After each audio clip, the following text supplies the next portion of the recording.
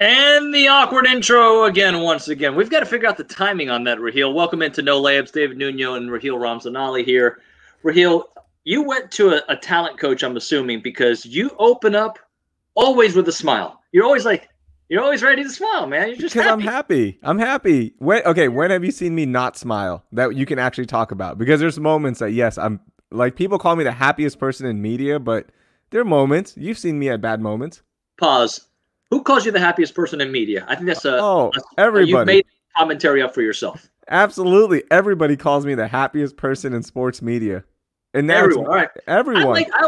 I love for people in the comments today to say, "Oh, absolutely, Rahil's the happiest guy I've ever met."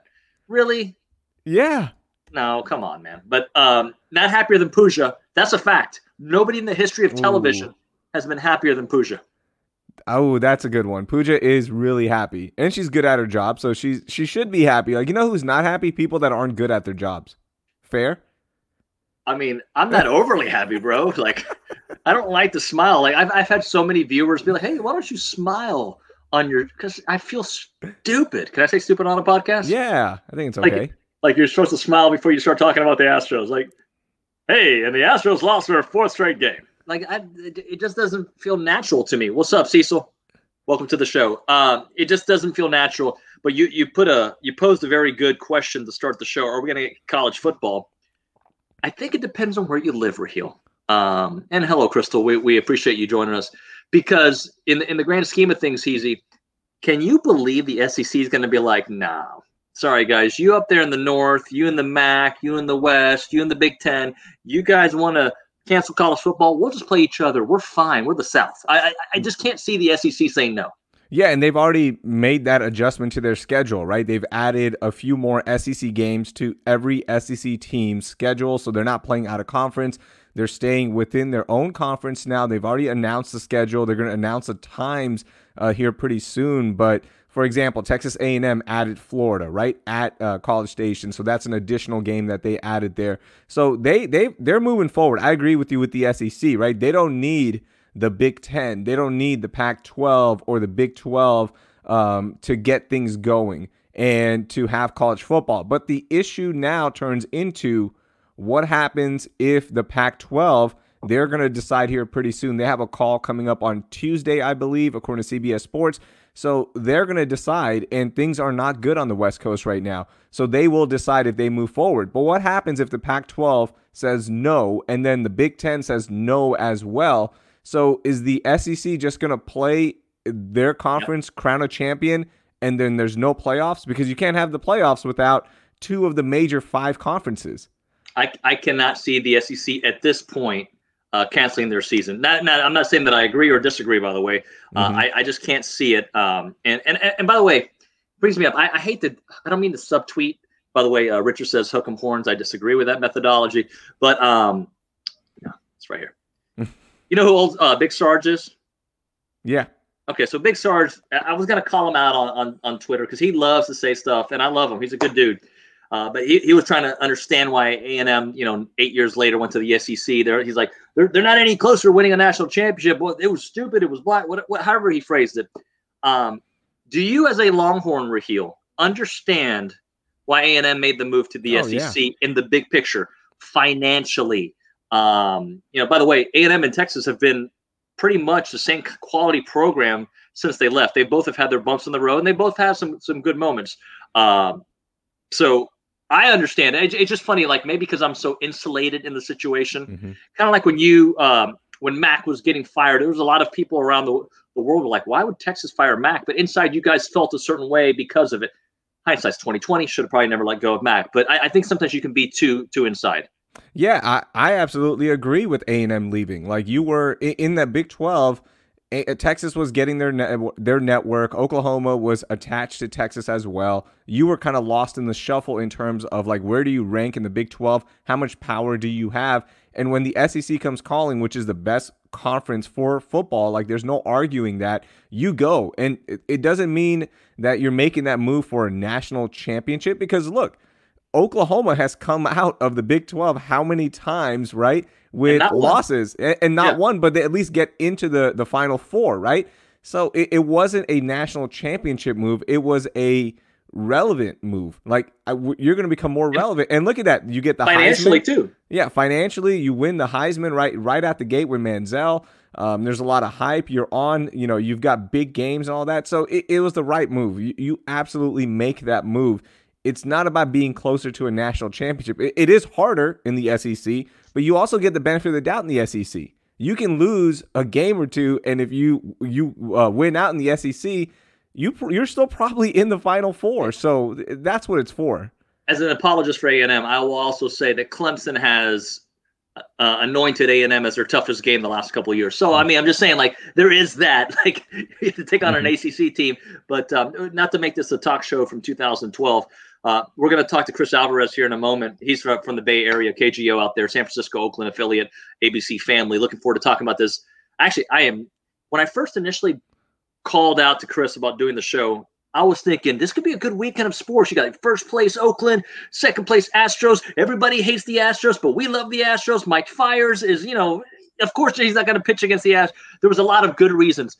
The Astros are terrible right now, bro. Like, and for good reason, but it's not the reasons we expected them to be terrible right now. We didn't expect Altuve to forget how to bat. We didn't expect for Bregman to struggle at the bat. We didn't expect that George Springer was going to be injured and also have some problems hitting. We didn't expect that these young pitchers will do so well, and they haven't been the problem. The problem has been at the end of games.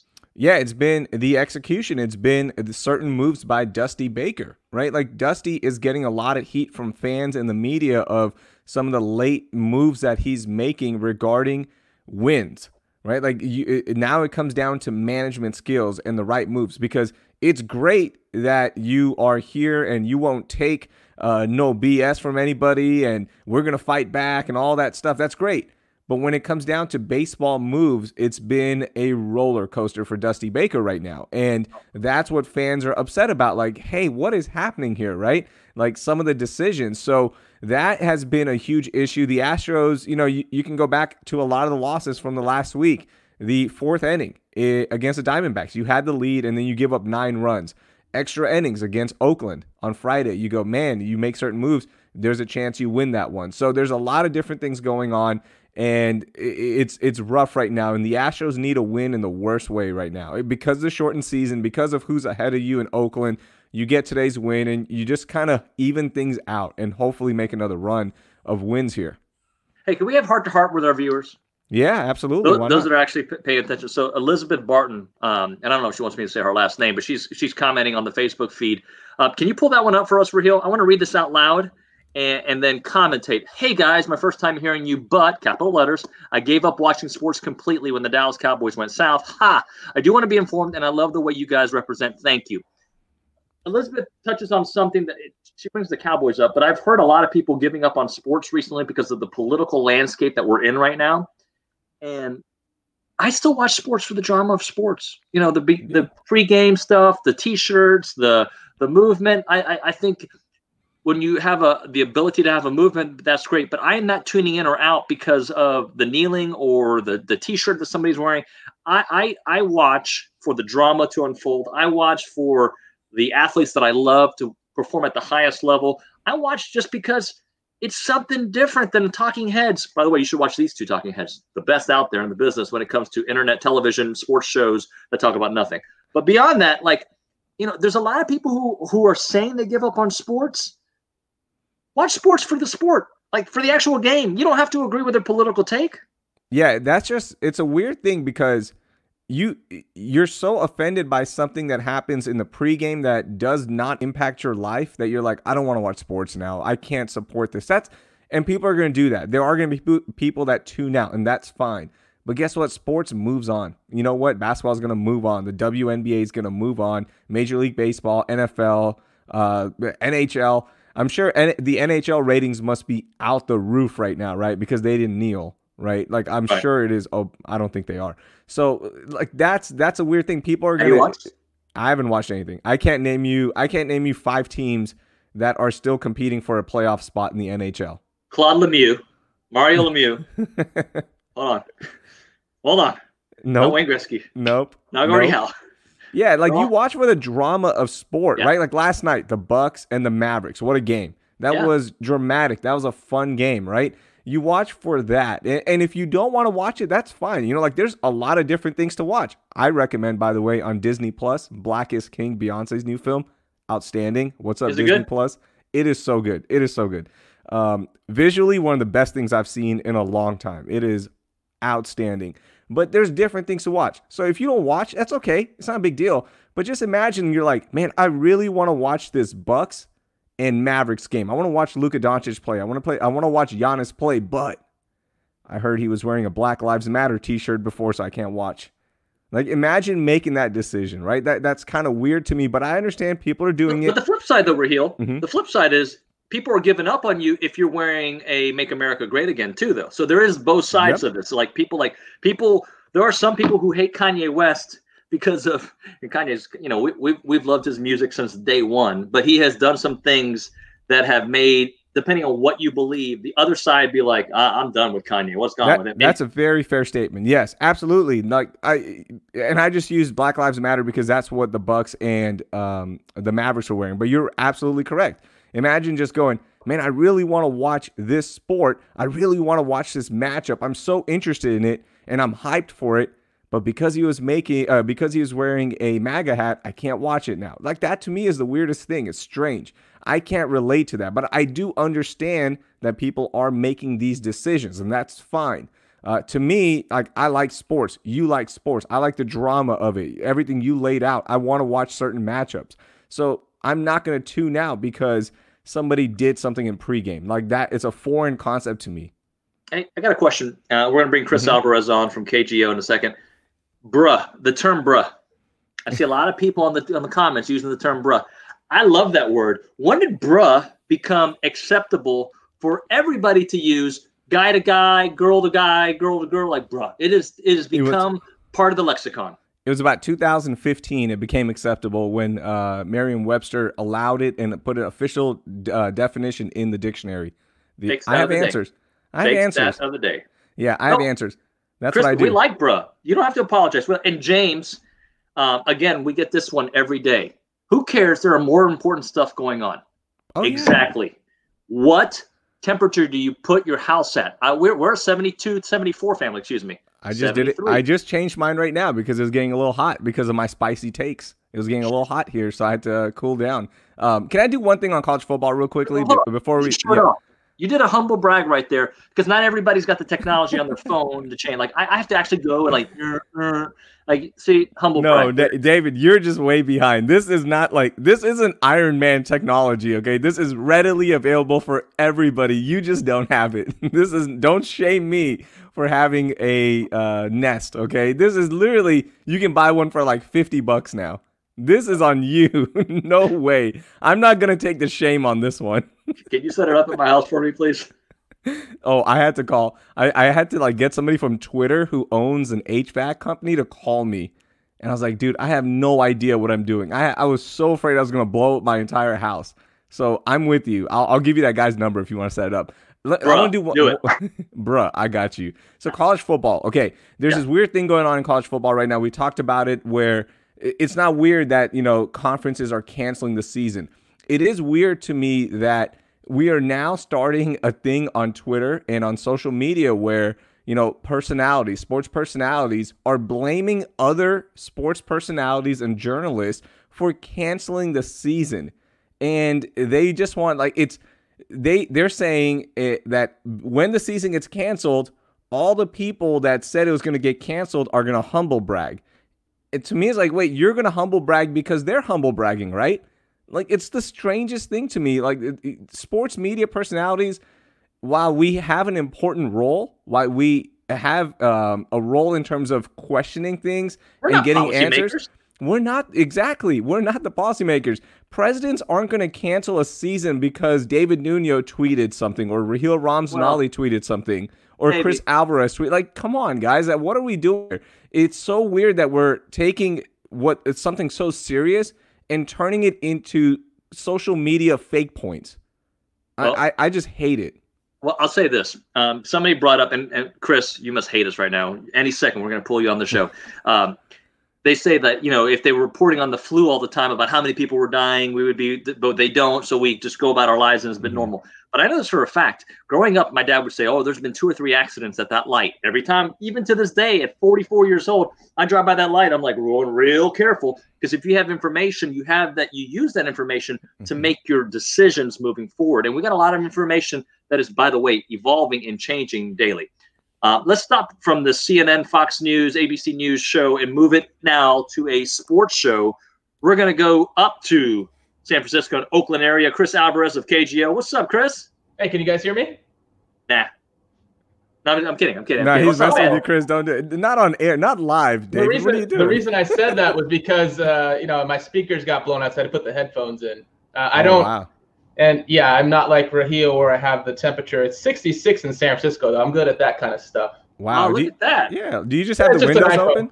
Are you going windows open? We don't have air conditioners up in here in the Bay Area because it's usually so cold.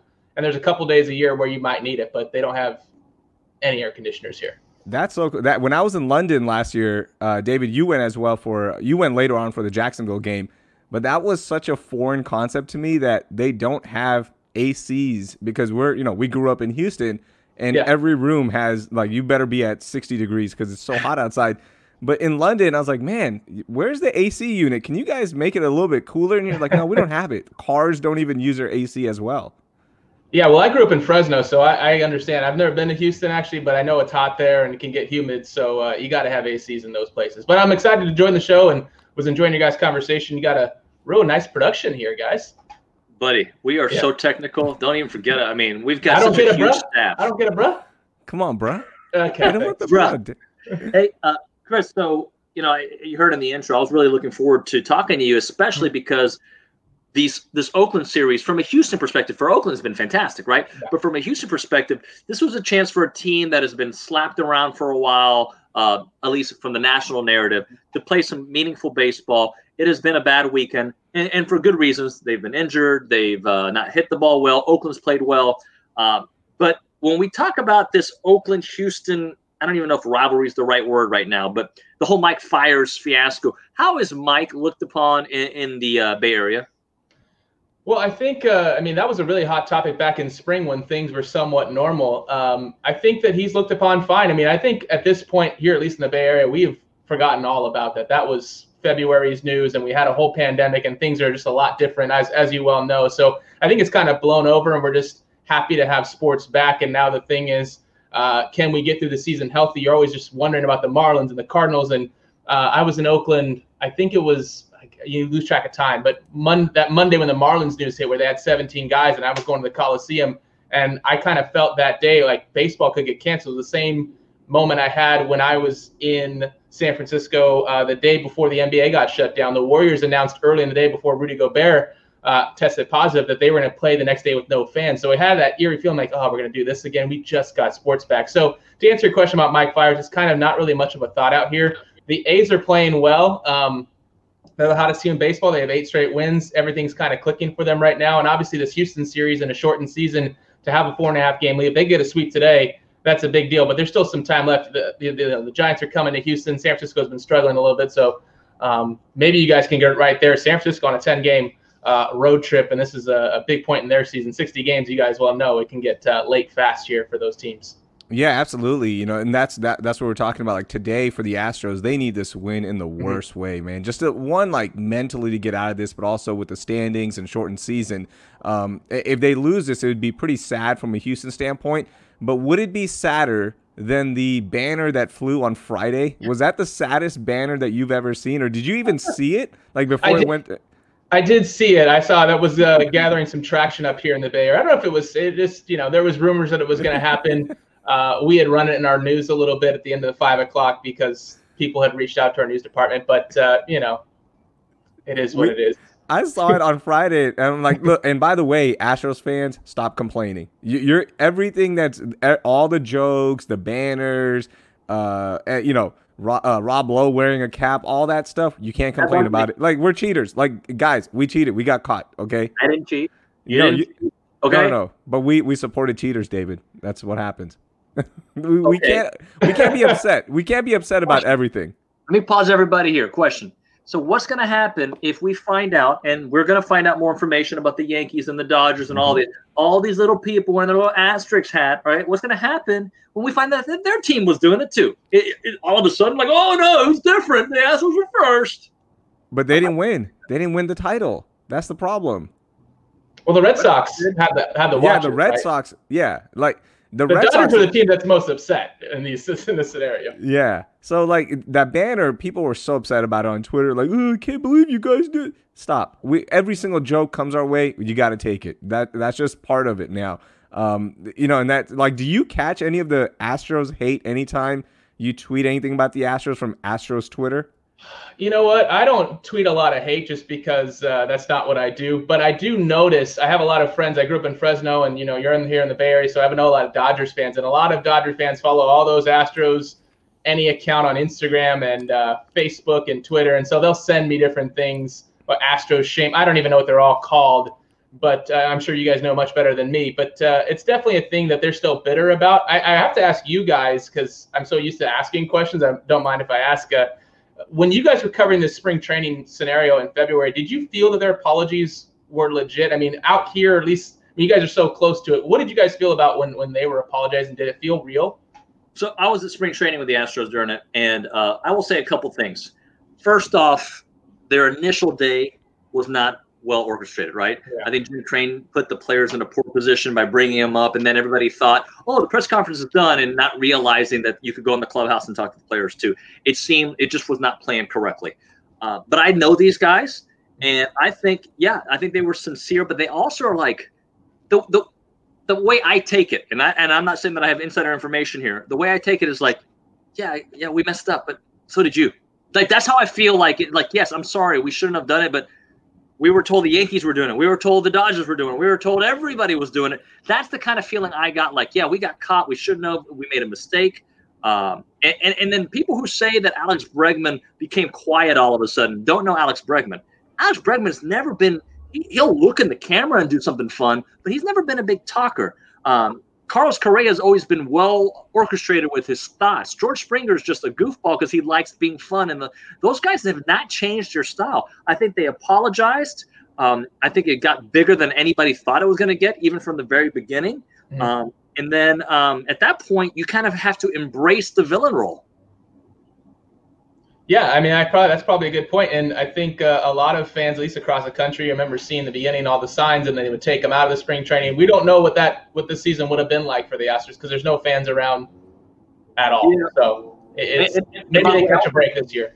Chris, I was at that game where they took pictures of fans being removed, the signs being removed inside of the what's the name of that ballpark? Wherever the Astros a national share. I'm sorry for forgetting it. Fit Ballpark, I think it is called. Fit Team Ballpark. But the truth is, and I talk to people who work at that stadium, you're not allowed to have signs there at all. In the 4 years it's been open, it just became a bigger deal because sometimes they don't really notice the signs, and it doesn't. But because of it, it became a bigger deal. But that's always been a policy there. Yeah. Well, cool. Hey, yeah. Chris, how would you rank right now the interest of the teams with your fan base? Like, how would you rank it with all the teams? Who's number one? I would say the 49ers are number one. This is a 49ers town when everything's right. The Niners dominate the news. Obviously, they're coming off a Super Bowl run. We're waiting to see if football even gets started, guys. I mean, I know we've been talking about in our sports department, yes, training camp and stuff has started, but they haven't hit each other yet. They're not in contact. So I got my fingers crossed the next 2.5, 3 weeks to see how many cases are going to come down. I think it goes in waves, but I would say probably 49ers. Giants and Warriors are close. I'd say more historically probably the Giants, but the Warriors have always had a good fan base. I know people think that they jumped on the bandwagon in this run over the last 5 to 7 years, but if you look at the attendance when they've been bad at Oracle, they were top 10 in attendance. Those people come out almost like Cub fans do. Oracle Park's one of the best ballparks in the world, in my opinion. The A's are very good. They just have always had trouble, as you guys know, keeping their guys, being a low-budget team. They have great drafting. I mean, historically, they're good. It's just a matter of can they ever keep the guys or do they want to keep the guys? We got the Sharks. The great thing I hear you guys talking about the Astros and hearing some of your moves. Obviously, we love Dusty Baker up here from the Bay. It's kind of tough to keep track of things sometimes. You're keeping track of 2 baseball teams. We had 2 football teams. You guys obviously have a lot of sports down there, too, and college takes over as well. So It honestly depends on the person. I think there's fans that are San Francisco fans, and there's some that are East Bay, and they don't really cross over. I know I grew up in Fresno, so I was a Niners and Giants guy, but I've never hated the A's and the Raiders. I've always respected them. So it depends on who you talk to. That some people don't like to cross bays, though. Chris, not to make this about the cheating scandal again, but I think it's relevant at the moment. Dave Stewart, who I met as a kid, I love Dave Stewart. I mean, one of the best pitchers I ever saw play. I was a diehard Oakland fan as a kid, more than the Astros as a 10, 11, 12-year-old because of Jose Canseco. Sure. I'm Cuban, and he was my favorite guy.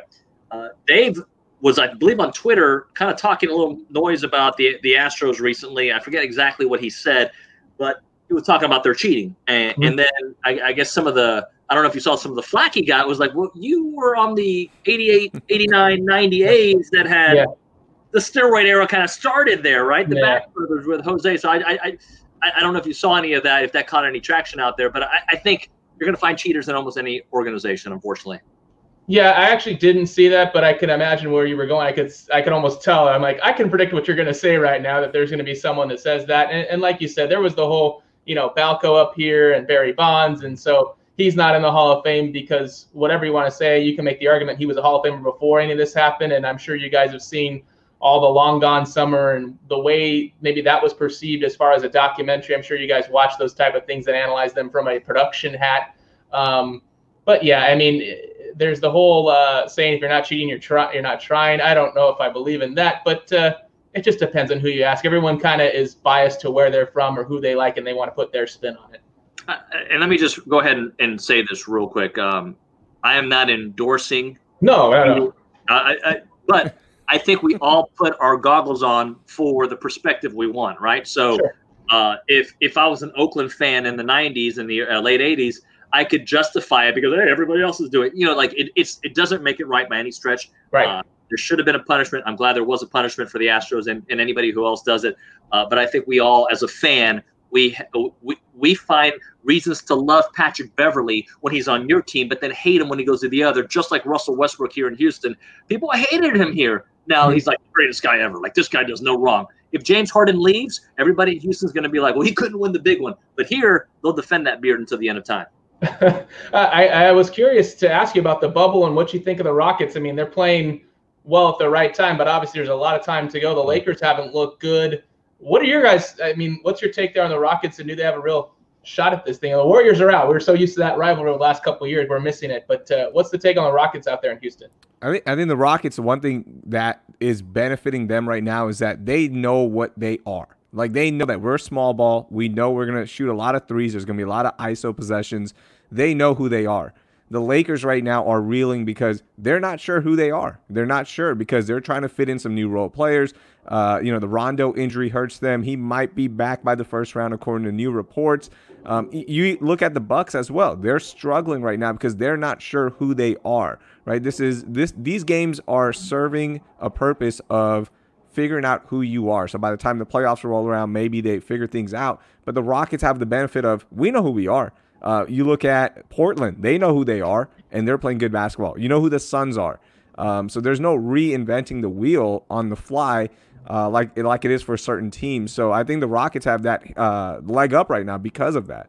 Well, and I'll say this, look, until you do it when it matters, it doesn't matter, right? And the Rockets have been an excellent regular season team the last few years. I think it was a couple years back, they had 60, 65 wins, whatever it was. They're a solid team that has gotten close to beating the Warriors in the past with Chris Paul, and then without everybody on the Warriors, they still lost. But they've lost. What is it? He'll help me out here. The Warriors 3 out of the last 4 years, and the Spurs once.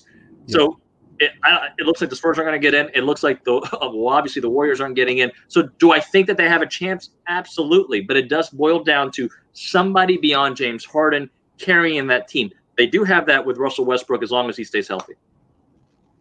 What about just as far as the shot making? I mean, you saw the Warriors that, what was it, like the 0 for 27 or whatever that stretch was, that was just historically crazy. Defensively, instead, there's always a talk about, at least I'm going from the national or our perspective. Sure. It's obviously a lot different than your inside perspective, but they fascinate me for sure watching them. I watched that Bucks game on ABC, and it was they're pretty impressive. They can be. Yeah, the defense, like James and D'Antoni talked about it earlier this week, David, that he is focused more on defense right now. James is, and you can tell like he's making a real effort here, which is awesome. It's not just post defense; he's making an effort on perimeter defense as well. And their plan has always been, can you get big stops under 5 minutes? That's all it is. And that defense looks totally different as we've seen the comeback wins with the Mavericks and the Bucks. It looks totally different under 5 minutes. That defense ramps up, and that's when they really start going all out. So, there is a chance here, and I think the matchups do favor them. I don't think the Lakers are some unbeatable team. You see Anthony Davis go through stretches. Anthony Davis was horrible last game, right? And they were playing like this wasn't just a, hey, let's just kind of go half speed here. No, they wanted to win that game. So Anthony Davis has issues. LeBron, his scoring has not been the same as well. So we'll see, man. This has been a great of an opportunity because of the rest, because of the matchups for the Rockets to make a run and get to the finals. Hey, Chris, man, we appreciate your time. I know we met at the World Series, and you're doing great work there in KGO. How long have you been in the Bay Area now? 2 years? No, actually, just passed my 1 year anniversary. 1 year. The other day, yeah. It was going. I mean, it's gone great, but 6 months I was riding that high. I had Super Bowl, Pebble Beach, and spring training. Then a lot changed in the world. So, but I'm really happy. I've had a great opportunity to be here, and I hope I can come on with you guys again. I really enjoyed my time, and would love to talk about whatever. So. Yeah, man. Let's do it soon. You're doing great work, and we will catch up very soon, Chris. I appreciate your time. Thanks so much, man. Thanks, guys. Have a great show. Appreciate that. Chris Albert, KGO there in the Bay Area. Oakland series going on for the Astros, not looking as good. And for the Astros, looking really good for Oakland. All right, Raheel, I'm going to intro our next guest because he's done a lot for me in my career. He's done a lot for the city of Houston when it comes to soccer and his passion for the sport. Chris Canetti joining us here. World Cup bid president here in Houston, trying to get the World Cup games here. What's going on, Chris? Not much. How are you? Good afternoon. Good afternoon, man.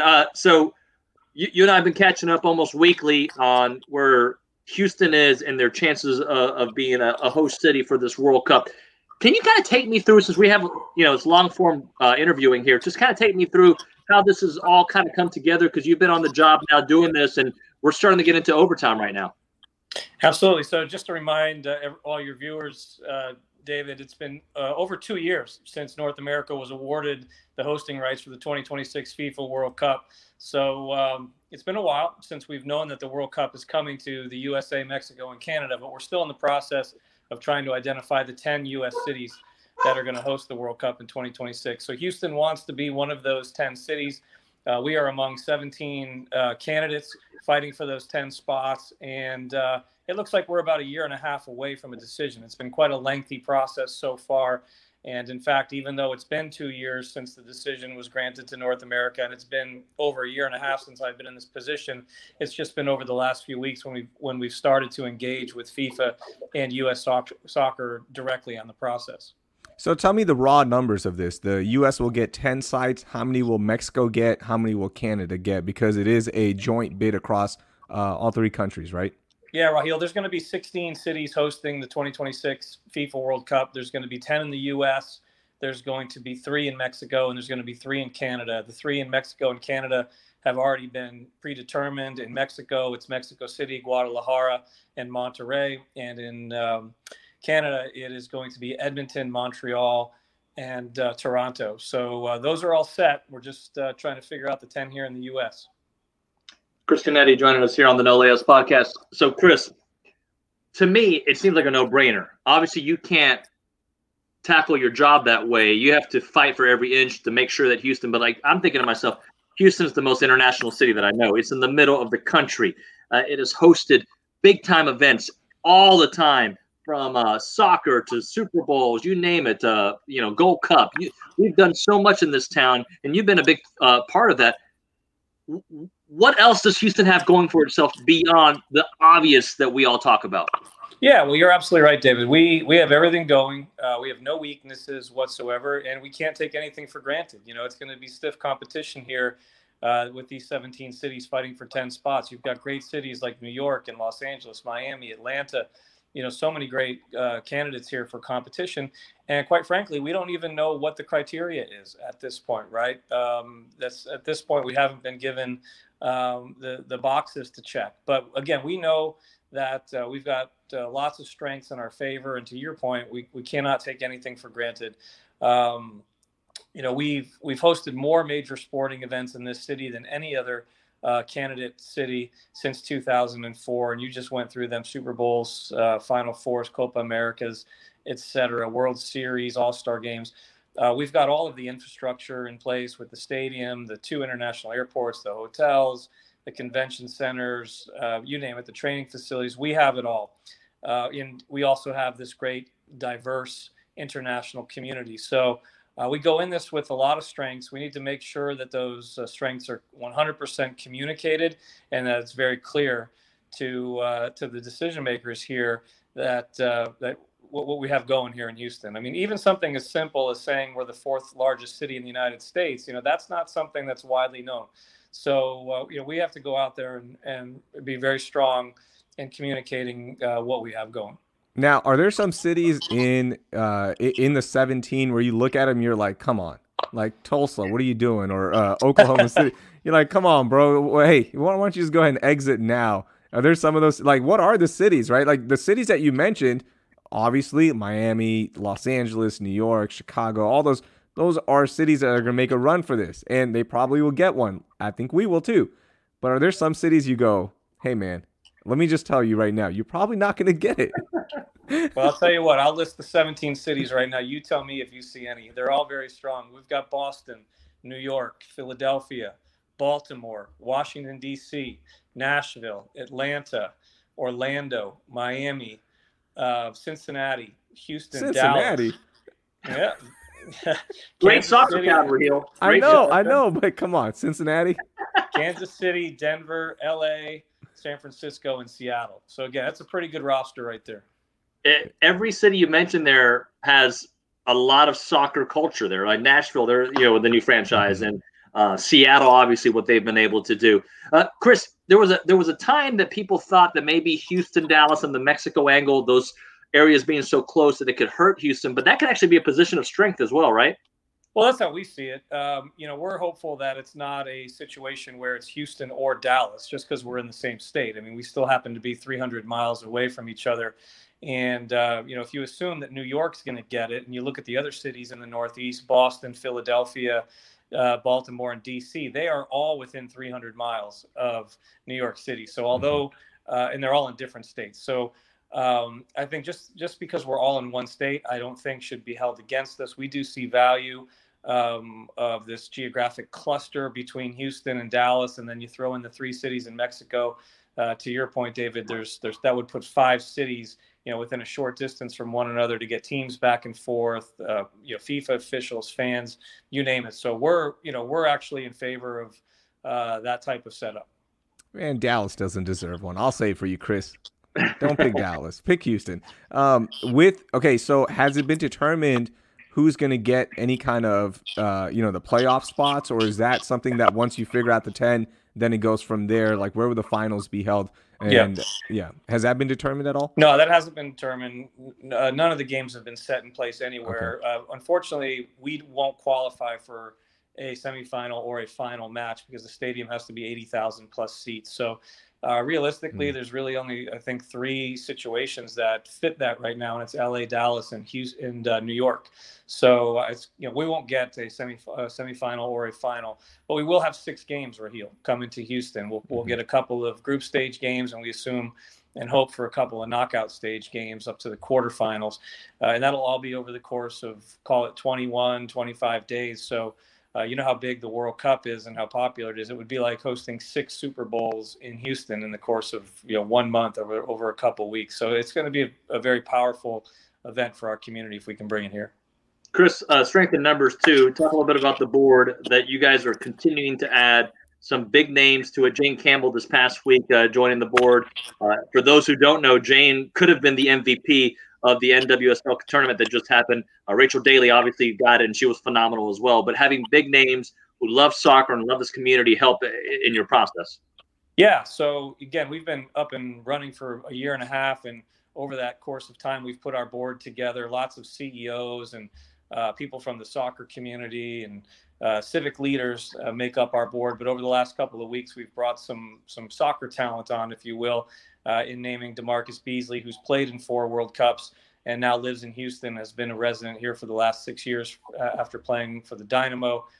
So we love having him on the board and what he brings to the table. And just this week, we announced that Jane Campbell, the goalkeeper and co-captain for the Dash and national team pool goalkeeper, will be joining us as well. So we like bringing that diversity to the board. We like bringing professionals who know the game. And a big part of our whole plan is a strategy called Winning Through Soccer. And you talk about the fact that we've got all these great pieces of infrastructure in place and tangible things. One of the intangible things we want to bring to the table is a strategic plan that we hope is unique and different from all the other cities. And we've titled it Winning Through Soccer. And a big part of Winning Through Soccer is growing the game. So it's great to have ambassadors like DeMarcus and Jane on our committee who can focus on aspects of our plan like that and growing the game of soccer, and in particular in some of the underserved communities. Man, that is awesome to hear. Jane is so great. Like I can imagine her in a meeting, David. Like anytime somebody throws up some numbers or something that don't make sense, she's just gonna block everything.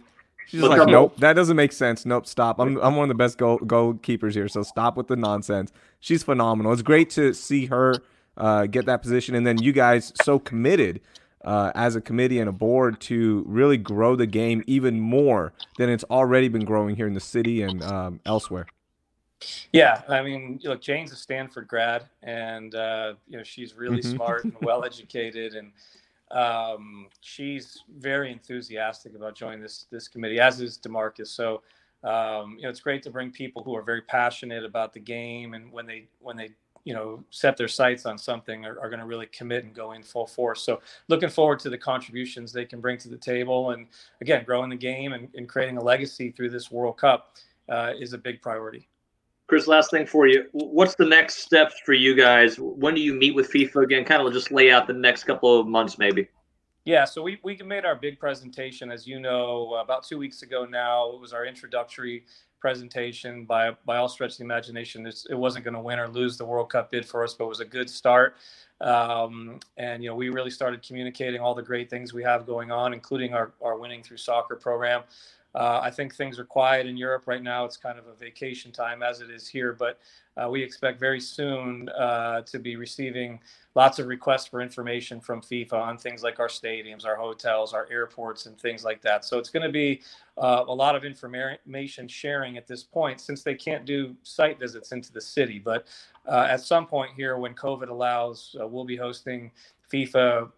It's planned to be 2 times in Houston to be able to show them firsthand our capabilities and what we have going on. But in the interim, it's continuing to develop our plan, put it in place, and execute the things that we're trying to do locally through our committee, while responding and reacting to everything FIFA is asking for.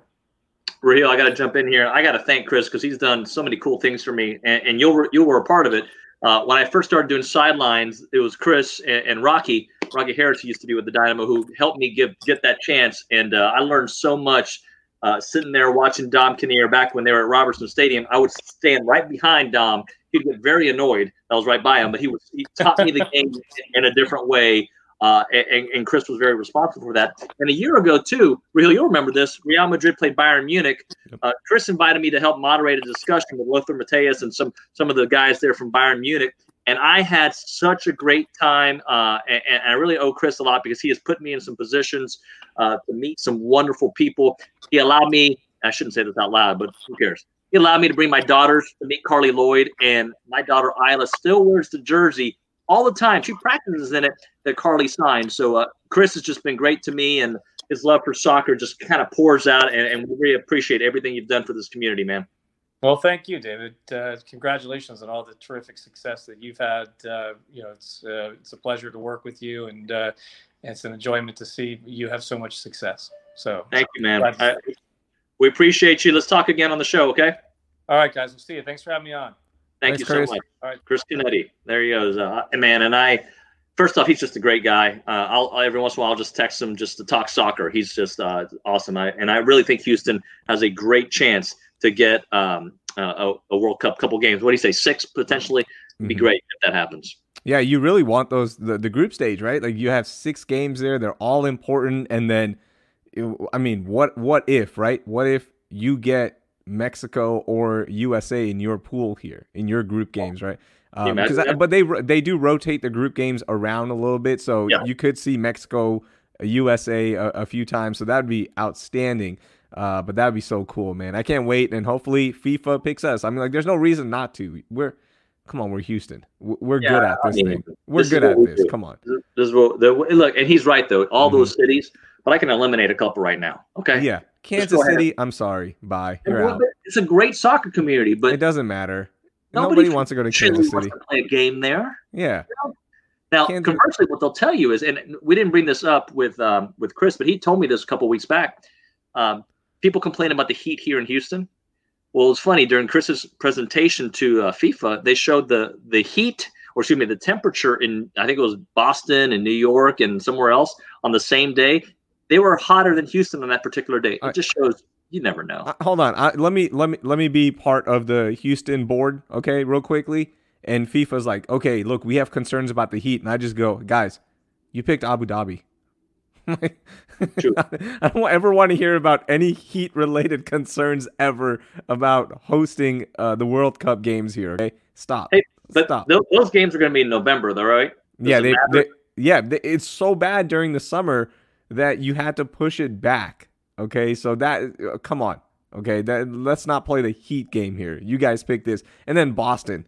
Do you think people want to be in Boston with that traffic, lack of parking, hotels cost so much over there? Come on, Boston eliminated. Philadelphia, you're only known for Rocky, eliminated. All right, there. I just cut the list down. I think that's a little stretch there. They're known for more than Rocky. The Roots, Rocky and cheesesteaks. Okay, and the Roots. Okay, for us, yes. But although the Roots are now known for Jimmy Fallon. Yeah, that's true. But they're from Philadelphia. Yes. Philadelphia Half-Life. You think we lost half our audience on that right there? Yeah, if we did, it's okay. Before we go, do you have self-awareness about trash talking? Because you trash talk. Like, you talk when we play sports, but do you have self-awareness? And the reason I'm asking this is because yesterday, Damian Lillard missed 2 key free throws in the Clippers Trailblazers game, and while he misses them, Pat Beverly starts talking trash. Paul George starts talking trash, mocking the Dame time. He's hit 2 dagger shots. I mean, he broke up an entire franchise with Paul George, Russell Westbrook, and the Oklahoma City Thunder last year in the first round of the playoffs with the shot. So, do you have awareness when you talk trash? Because if I'm Paul George, I'm never talking trash to Dame Lillard because I know he has this over my head. Well, I think you have to be aware of the situation and what you won. If you won a 8-game fake regular season matchup where the guy misses a couple free throws, that's not an opportunity to trash talk. I say that, though. I played soccer this morning with my children, all right? Parents versus kids. And we played the 12, and I had 6 of the goals. 5 of them with my left foot. I'm not bragging or anything. I'm just telling you. And I made sure that Christian Cruz, Annalise, and Isla knew that their soon-to-be 44-year-old father was dominating them. And I don't care if Isla's 7. I don't care if the twins are 12 and Annalise is 9. They needed to know that I still have it. And I let them know every time I said, no, yes, you have to be aware of the situation, but you are who you are. Patrick Beverly's not going to be quiet. Patrick Beverly, come on. I understand Patrick Beverly. He's going to talk trash no matter what. There's no self-awareness there. That's him. Yeah, that's him, right? Like, that's Pat Bev. But Paul George, Dame, after the game, just pretty much said that, like, come on, I sent him home last year, okay? That was on him. It wasn't like he was in the area. By the way, Devin Booker hit another. Paul George gets so many game winners hit on him that there's a compilation tape of him getting, like, game beaters, right? Or buzzer beaters, excuse me. So Paul George needs to know, like, okay, I can't talk trash. But it doesn't matter because all he has to do is just post the clip of the shot. And it's like, have some awareness about this. It was so bad yesterday that Paul George had to bring up his injury, okay, and like the surgeries he had to get. And you're like, that's when you know You shouldn't have talked trash. When you have to play the injury card, don't play that card. When was Paul George last really relevant? And I don't mean that rudely, but he's not the Paul George from 5 years ago. He hasn't been, right? I mean, he's got moments. I would venture to say Carmelo has been more relevant than Paul George in the last 6 months. Ooh, Paul George is having a good season. He's having a good season, but you're right. Wait till the playoffs. I'm just trying to be a talk show host here and have a hot sports.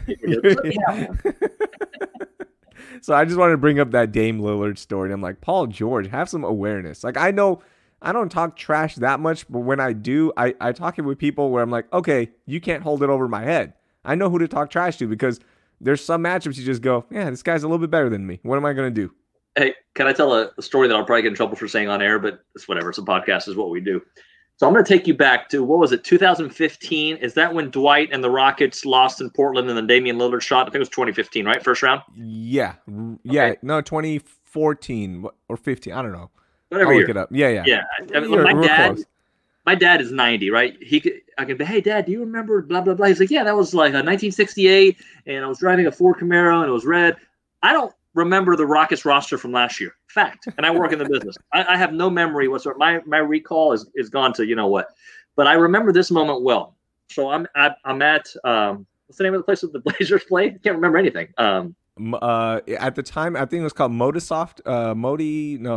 What is it? It used to be called the Rose Garden, right? Rose Garden. Okay. Was that like in the 80s? I remember stuff from the 80s. I just can't remember stuff from like now. So I'm there. The Rockets take a lead, and we all know what happens afterwards. Damian Lillard hits the biggest shot, and that place went bananas. It was so loud, crazy. Rockets are just they're eliminated. So we go to the locker room to do it. Do you know this story? I don't know this. By the way, it's the Moda Center, MODA. Moda Center. So we go do the interviews, and obviously the Rockets locker room is real quiet. And if you remember in the press conferences afterwards, Dwight and James both made some kind of comments that years back you could look back and say, oh, I think they were talking about each other, but maybe they weren't. They were just talking about there needs to be some changes. So I'm in the locker room, and have you ever heard of a fishpole in the media? Like it's a long microphone extender. Yeah. Yeah. It looks like a fishpole, right? Yeah. We're talking to Chandler Parsons. Okay. Am I remembering it correctly? Wasn't Chandler the one who was supposed to be on? He was late. Yeah. He was late on the defense there. So we're interviewing Chandler Parsons, all right? And I imagine this fishpole. I don't know if you can see it on the video. And like it's real quiet. It looked like he had, I don't know if cry is the right word, but he was definitely not happy. And somebody bumps me from behind, and here goes the fishpole. The little the little part on the covers the microphone on his face while we're interviewing. And it looks like I did it. Somebody pushed me from behind. And it's just like the microphone's rubbing across his face, and he gives me this look. I believe I was there with Damian. I hope Damian's listening. Maybe he can chime in. And he just does this. And like it was one of those Larry David moments where I wanted to be like, it wasn't me. It was the guy behind me. He pushed me. What am I? It was the worst. And things didn't end well. Do you still have tape of this? I'm sure we can find it in the archives, but please pull it up. Please find it. It really it hurt my heart. Because this poor guy just got eliminated. I thought he was like the next big thing in Houston. He wasn't. And it was just like a microphone. And it wasn't just like a tap. It was like a oh my gosh. Please find it. You need to call in a favor, get the archive team to find this, please, because we need to play it next week. We need to play it on Thursday. By the way, if you're still listening, make sure you subscribe to the podcast page on Apple, Spotify. Brand new, right? Yeah, you can actually subscribe to the audio. Just look up No Layups with David Nuno and Raheel Ramzanali. There is another No Layups podcast, but you'll see us. They don't have our glamour shots on it, so make sure you subscribe to the right one. There's somebody else with the No Layups podcast name? Yeah, unfortunately, somebody else has it. That's why I had to put No Layups with David Nuno and Raheel Ramzanali. Well, I got you. Yeah, so next time we see Damian, let's ask him about that because I'm pretty sure Damian was my photographer for that. And Chandler Parsons doesn't like me after that. And I apologize, Chandler. It wasn't my fault. It's a fishbowl. That's what happens. Oh, that would be so embarrassing. For our 9 listeners left, there's nothing worse than going into a locker room of a team that's been eliminated in the playoffs and having to ask dumb questions. For those who don't know, we in the media have to ask dumb questions because we can't answer for you. I can't be like, so when people are like, how do you expect us to feel? Of course we lost. We feel terrible. But I need you to tell me that. I can't say, hey, Chandler Parsons feels bad. He didn't tell me that, but I assume he does. Back to you, Jim. It's you got to ask. So, hey, so imagine every time the Texans have lost. Imagine I wasn't in Kansas City after that debacle, one of the most embarrassing, and they've had a lot of embarrassing losses. Can you imagine having to go to those players? And that's the fear. Conversely, one of the best things to do is, Raheel, I don't think you did because you were doing more radio stuff. Did you ever go in the Astros clubhouse when they won divisions and championships, stuff like that? No, I wouldn't go in. I was there, but I wouldn't go in because I hate that. I hate that celebration. Nothing better. And I'm going to tell you which one, and then we're going to end the show. When was 2015 again? Great year for me. I believe the Astros beat the Yankees in the wild card. Am I correct on this? 2015? In New York. Yep. In New York. I was there. And I went live and I think we broke every MLB rule, or they changed the rule afterward. We were live in the clubhouse with the celebration, and I was interviewing people. Those guys, they were all kids, right? I mean, Correa was literally, what was he, 20, 19 years old when they did that? McCullers, all these guys.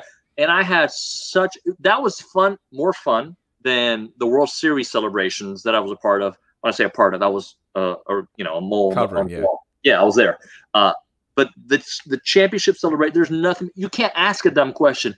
What does this mean to you? Oh, my God, it means greatness. You lose. What does this mean to you? Why are you asking me that, bro? What do you think it means? Yeah, it's like, what do you mean? What does it mean to me? It means that I lost the game, and this is professionally a heartbreaking time for me. Last one for you. I don't know. I'm full of nostalgia today. Give me good stories. Give them. Here's a good one. Arian Foster. Now, you know that Arian has been great to us, always, right? Mm-hmm. Some people in the media weren't big fans of Arian. He was one of my go-to guys. Always treated. I would say us two were his first media friends in Houston. Absolutely. He was practice squad. He wasn't even a starter. We had him on our radio show because we were the practice squad radio show. And Arian was always good to me. That rude. Sometimes he didn't want to interview, but he was always great. I'll take you back to the Texans versus Seattle. The year, I don't know, but the one that Richard Sherman did the pick six on Matt Schaub. You know which one I'm talking about, right? Yep. And I believe that is the year that they went, 2-14? Yep. So that was 2014, right? Right. You're just gonna agree with that. No, it is. You're right. It is. Okay. So I get a call from my then news director, or we get a text, and it says, ask them if they still believe in Matt Schaub. Okay. They just lost the game on a pick six to Richard Sherman, and I got to ask that. Who's the first guy we interview? Arian Foster. And it's one of those, there's certain media members that always get those first or two questions in, and you're like, you got to wait. All right, let the old timers get it. And then you get your turn. If I remember correctly, nobody wanted to ask questions this day. And first question, I believe, out of the gate, Arian, do you still believe in Matt Schaub? Oh, no. Really? Really? You going to ask me that now here? I think he said some other words. He was not happy with me. So those are a couple of in the locker room. Am I allowed to do these stories? I think so, right? Yeah, I think so. Yeah. It's been 5 years. I think the statute of limitations have passed. You're good. He's always been great to me. I got nothing but love for Arian. So there you go. Chandler Parsons, microphone in the face.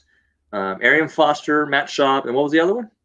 The other one was celebrations in the Astros locker room. Oh, those are all great. So there we go. Okay, you need to find that clip. You can't talk about the Chandler Parsons clip and not find it. Or somebody, if you're listening, look it up on YouTube and see if we can get it, because we have to play that next week. Yeah, I'll ask Damien. He may have it was 6 years ago, right? He may have the card, or he may know how to find it. But yeah, for now on, when I do this, we all know it's going to be our logo of our show. No layups, microphone in the face.